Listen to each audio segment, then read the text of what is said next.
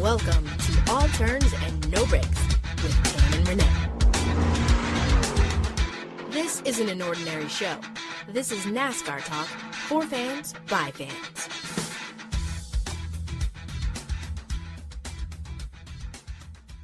Welcome back to another episode of All Turns, No Breaks. I am Tam, and there is no Renee today. You want to know why? You guys already know why, because Renee actually partied too hard this past weekend, and he lost his voice, so there's no Renee for today's podcast.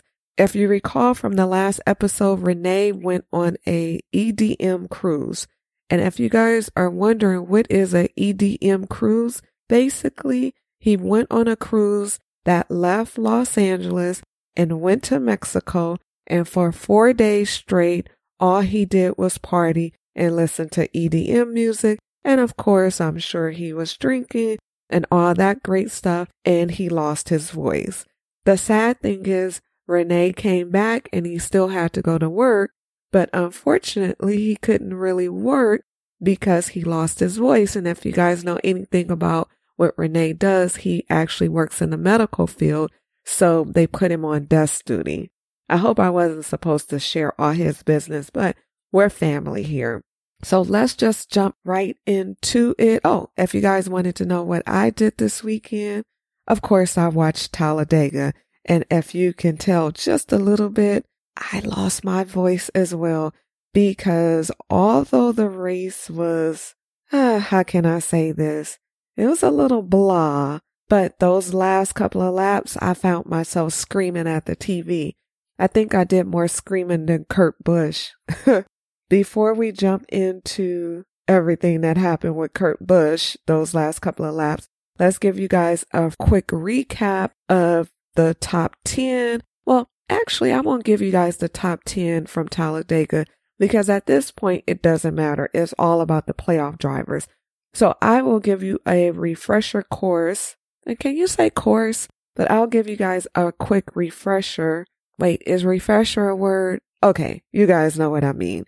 So I will give you guys a quick review of the playoff drivers and where they placed at Talladega, as well as where they currently are in the playoff settings.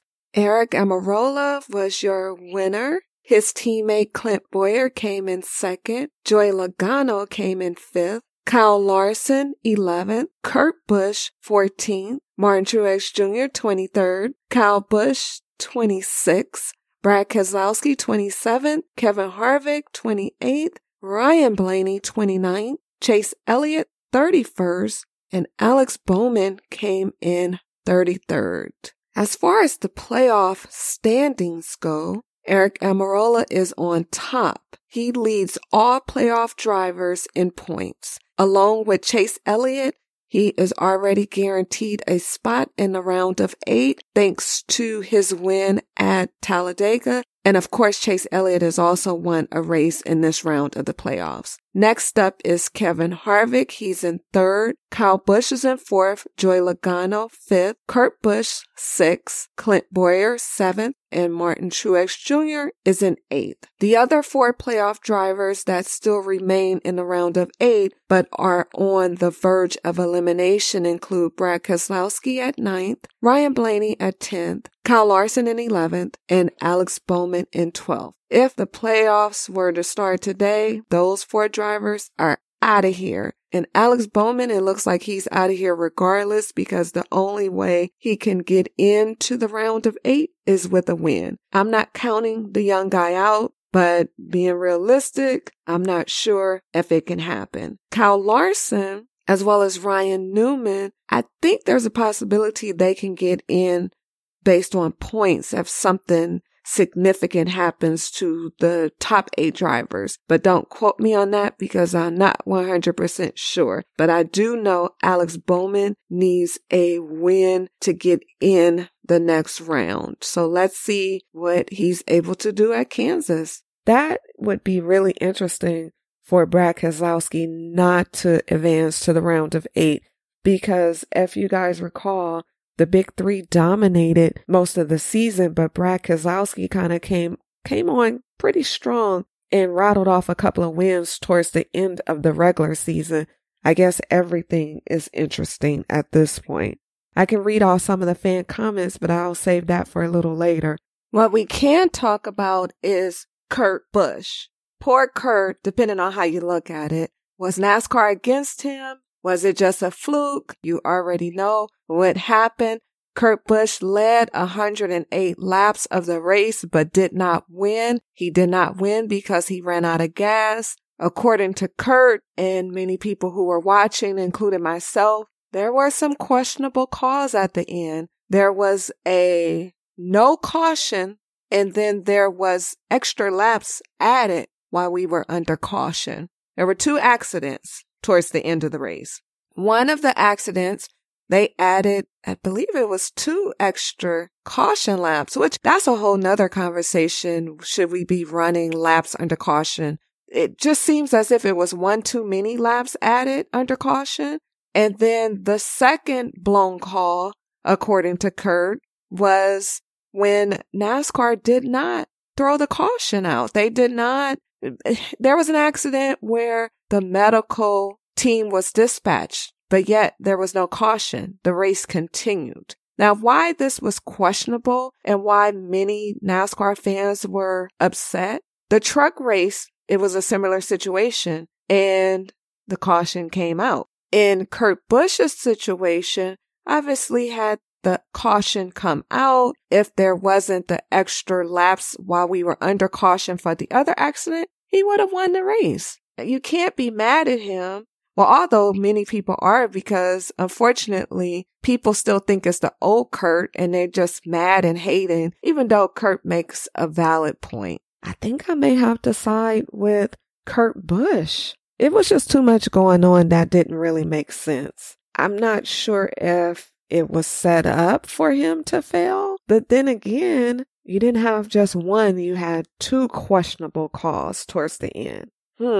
That's one of those, makes you think. I'm not sure what happened, but I think I will take the side and say that Kurt Busch was robbed of a win. I don't know. What do you guys think? That's all I'm going to say about Talladega, because at this point, we're on to Kansas. It is what it is. I will switch gears a bit and talk about your boy Dale Jr. Dale Jr.'s book dropped. Hopefully you guys pre-ordered it, but if you didn't, it is available now. The book is titled Racing to the Finish, and it's from every review that I've read, because I haven't read the book yet, but I will. It's a pretty good book. The book was co-authored by Ryan McGee from ESPN, and it's the only book that is authorized by Dale Jr. So there are a lot of books out there, but this is the only book that's actually authorized by Dale Jr. himself. And according to Amazon, this book is pretty revealing, and it's an inside track on his final year of racing and retirement from the driver's seat. And from everything that I've heard, as you guys know, Dale is currently on a media tour, and from everything that I've read, this book is actually pretty crazy because it's based on a diary that Dale has started keeping. This book is his words from concussions and stuff, and this book, this diary that he was keeping, this to be something in case something happened to him. The book seems pretty deep. The book is available at Amazon, Barnes & Nobles, and wherever else you buy your books. What else is going on in NASCAR? Oh, your girl Jenna Fryer. Some people say she had a meltdown. I won't say she had a meltdown. Basically, she just had a lot to say on Twitter. Go to her Twitter account, read it for yourself. If you're not familiar with Jenna Fryer, her Twitter account is JennaFryer. Jenna went against the machine that is NASCAR, and she voiced her opinion. I'm not sure how you consider that a meltdown. She just let you know how she felt about everything that was going on in NASCAR. A lot of it had to do with driver availability. You can head over to her Twitter account and check it out. I'll read a couple of her tweets so you have somewhat of an idea of what was going on. Let's see. Let me find a few at random. She says, speaking up out of sadness from watching a slow, prolonged death is apparently forbidden on the social media. If things don't change, this sport, and she's talking about NASCAR, is in a lot more trouble than it already is. The end. Good night. Let's see. So she also, well, I think this was one of the tweets that kind of kicked it all off. But she says, is there anything more annoying than all the photos from NASCAR and industry people from their chartered jets in the air while the winter news conference is still going on? And everyone else has hours of work to do and won't get home for another day. That sparked a whole bunch of conversation, bunch of comments.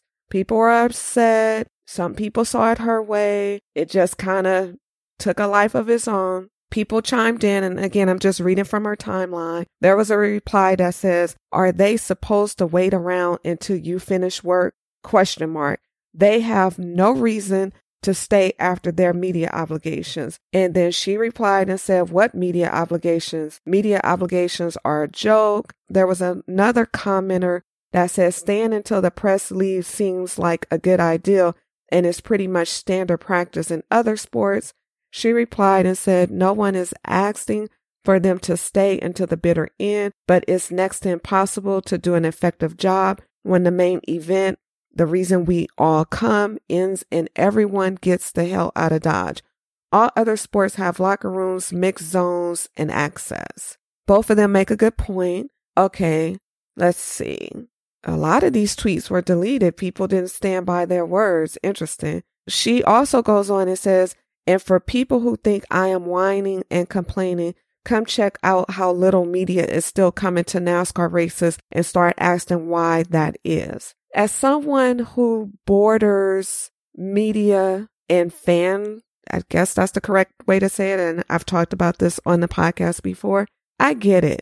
I don't really speak up. If you have listened to a couple of our podcasts, especially the podcast, well, there have been 3 significant podcasts that we have really kind of let loose. Episode 100, where we told you guys our thoughts on NASCAR and racism. If you are new to the show, I beg you to check it out. It's actually a good episode. The other episode that we pretty much addressed everything and our thoughts about NASCAR is episode 80, where we talk about, is NASCAR broken? And on the last episode, or maybe that was episode 100, there was a podcast that I talked about not having a seat in the media room. I'm not sure if I've ever mentioned this on the podcast, but even though I have a hard card, nobody really respects me. And I'm going to go on record in saying that. I've not had a seat in the media room. I've been denied credentials. One time I was denied by a track a parking pass. Really? What harm is it in giving me a parking pass? They said because I missed the deadline to apply for a parking pass. And you want to know why media is not covering NASCAR? I'm going to leave it at that because I'm not here to crucify or vilify anybody. One other thing I want to talk about, and this is not NASCAR related, but it's racing related. There was some news that dropped about the new W Series.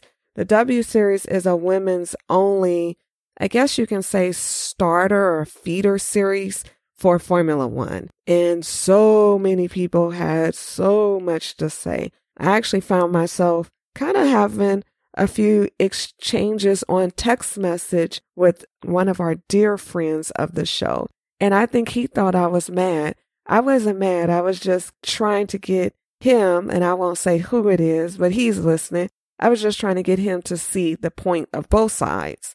I feel as if people are entitled to their opinion, whether you agree or you disagree. And many people disagree with the W Series. Many people, such as myself, think that is great. Why not have a series for women? I get the point. People are saying some of the money could be attributed to getting these women in Formula One, but it's simple mathematics. It's a simple thing I learned very early in life. You can't tell people how to spend their money. Maybe whoever's back in the W Series has the resources, but who are we to tell them not to start a series and to spend all their money backing a select few drivers so they can run in Formula One? Who's to say even with the backing that these women would get in Formula One or be allowed to race in Formula One? It's an interesting time to be alive. It's an interesting scenario. We'll see how it all plays out. It begs the question, should we have an all-female NASCAR series? I know it wouldn't be supported. I'm just throwing it out there for, as we would say, SHIT and giggles. Moving on. First of all, I think we said last week that it was going to be the shortest podcast in history, but I think this will be the shortest podcast in history because it's just me, myself, and I talking.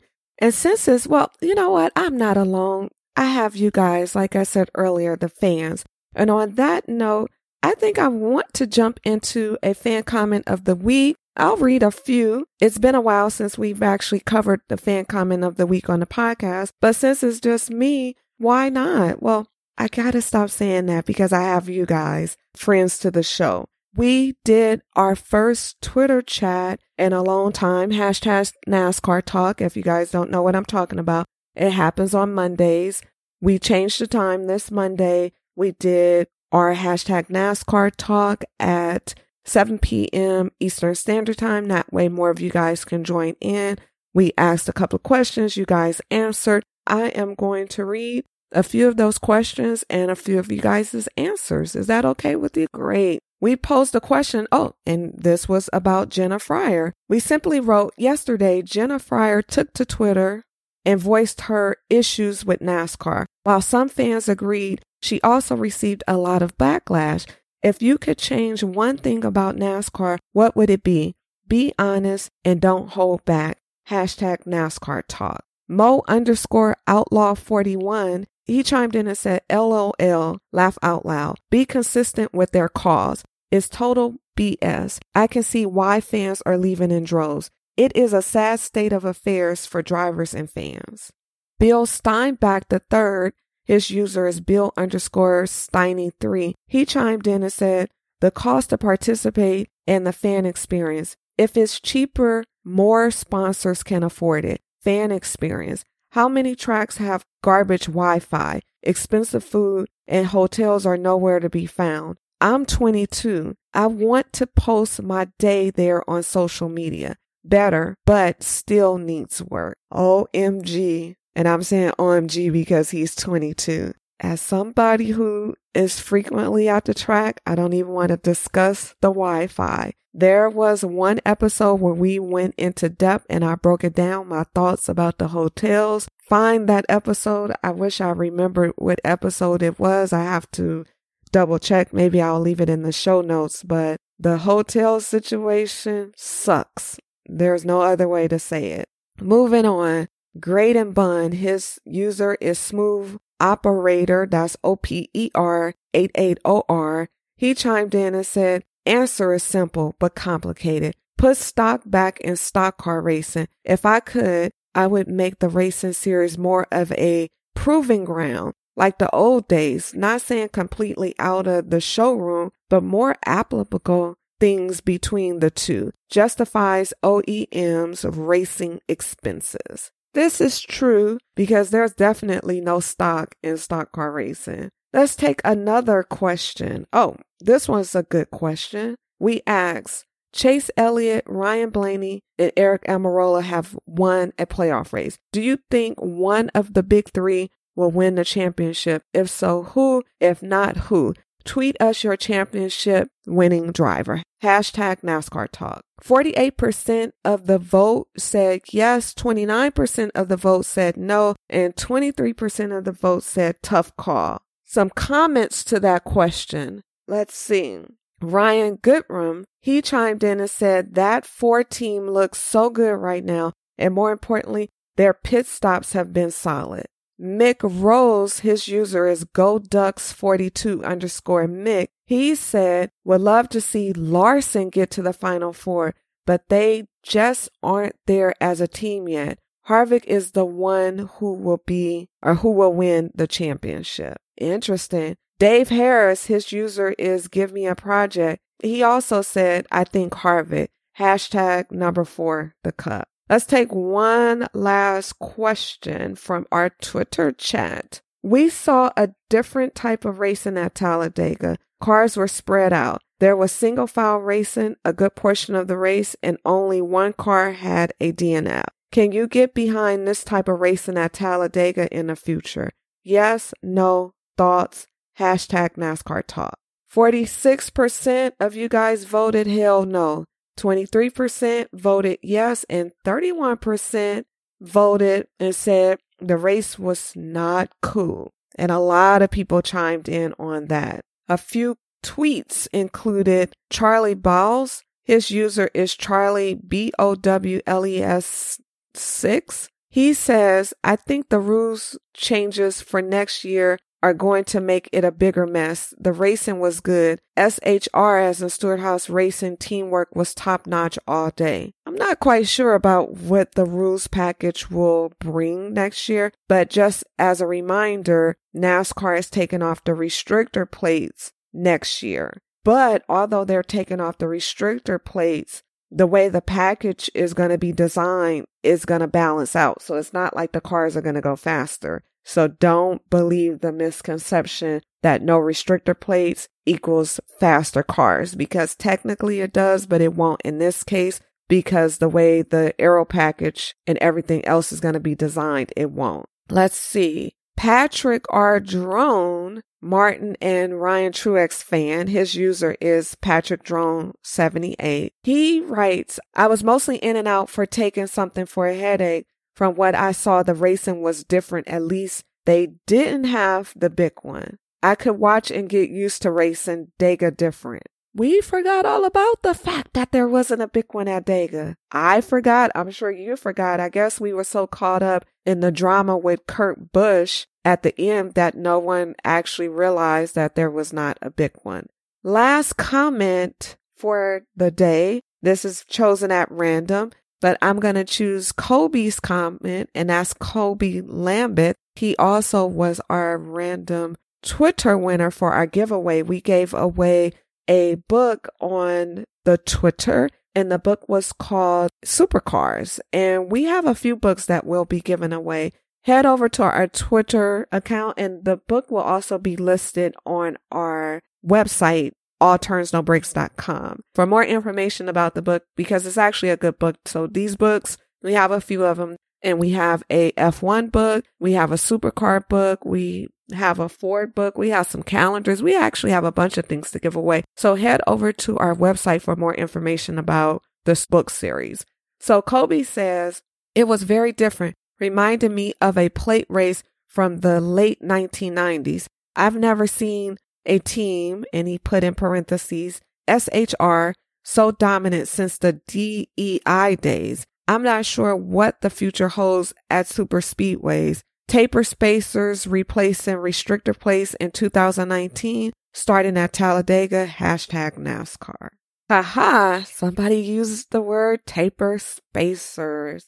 Okay, oh my God, guys, I cannot believe I've talked this much by myself. I think this is a sign for me moving forward. And the sign is maybe I talk too much. Let's wrap up this show, because I'm not quite sure how receptive you guys will be to me doing the show solo, but hopefully you enjoyed everything that I've had to say on this episode of the podcast. On that note, it is time for some predictions.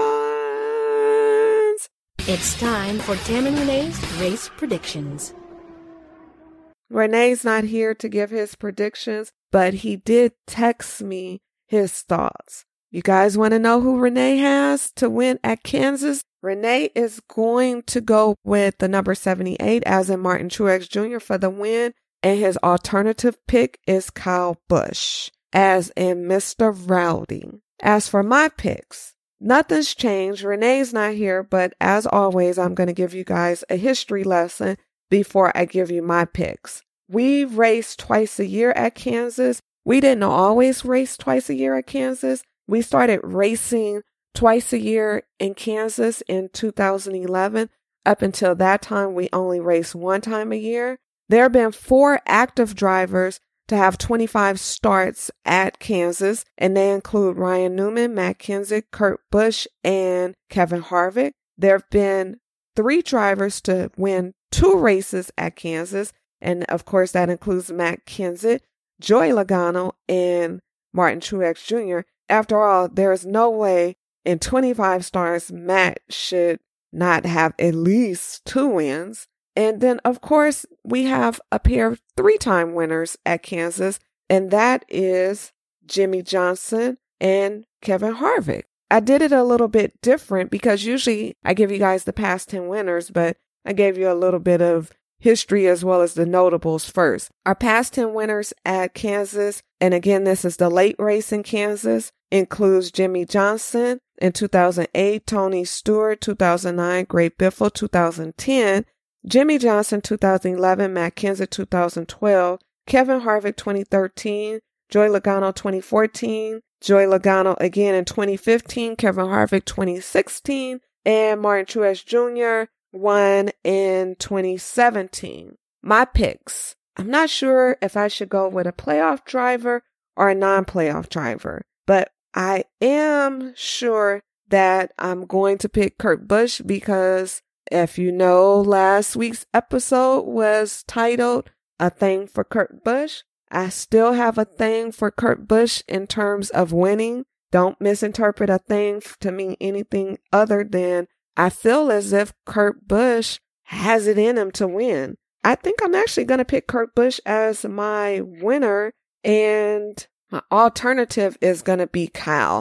So I'm going with Kurt and Kyle Busch as my winner and alternative at Kansas.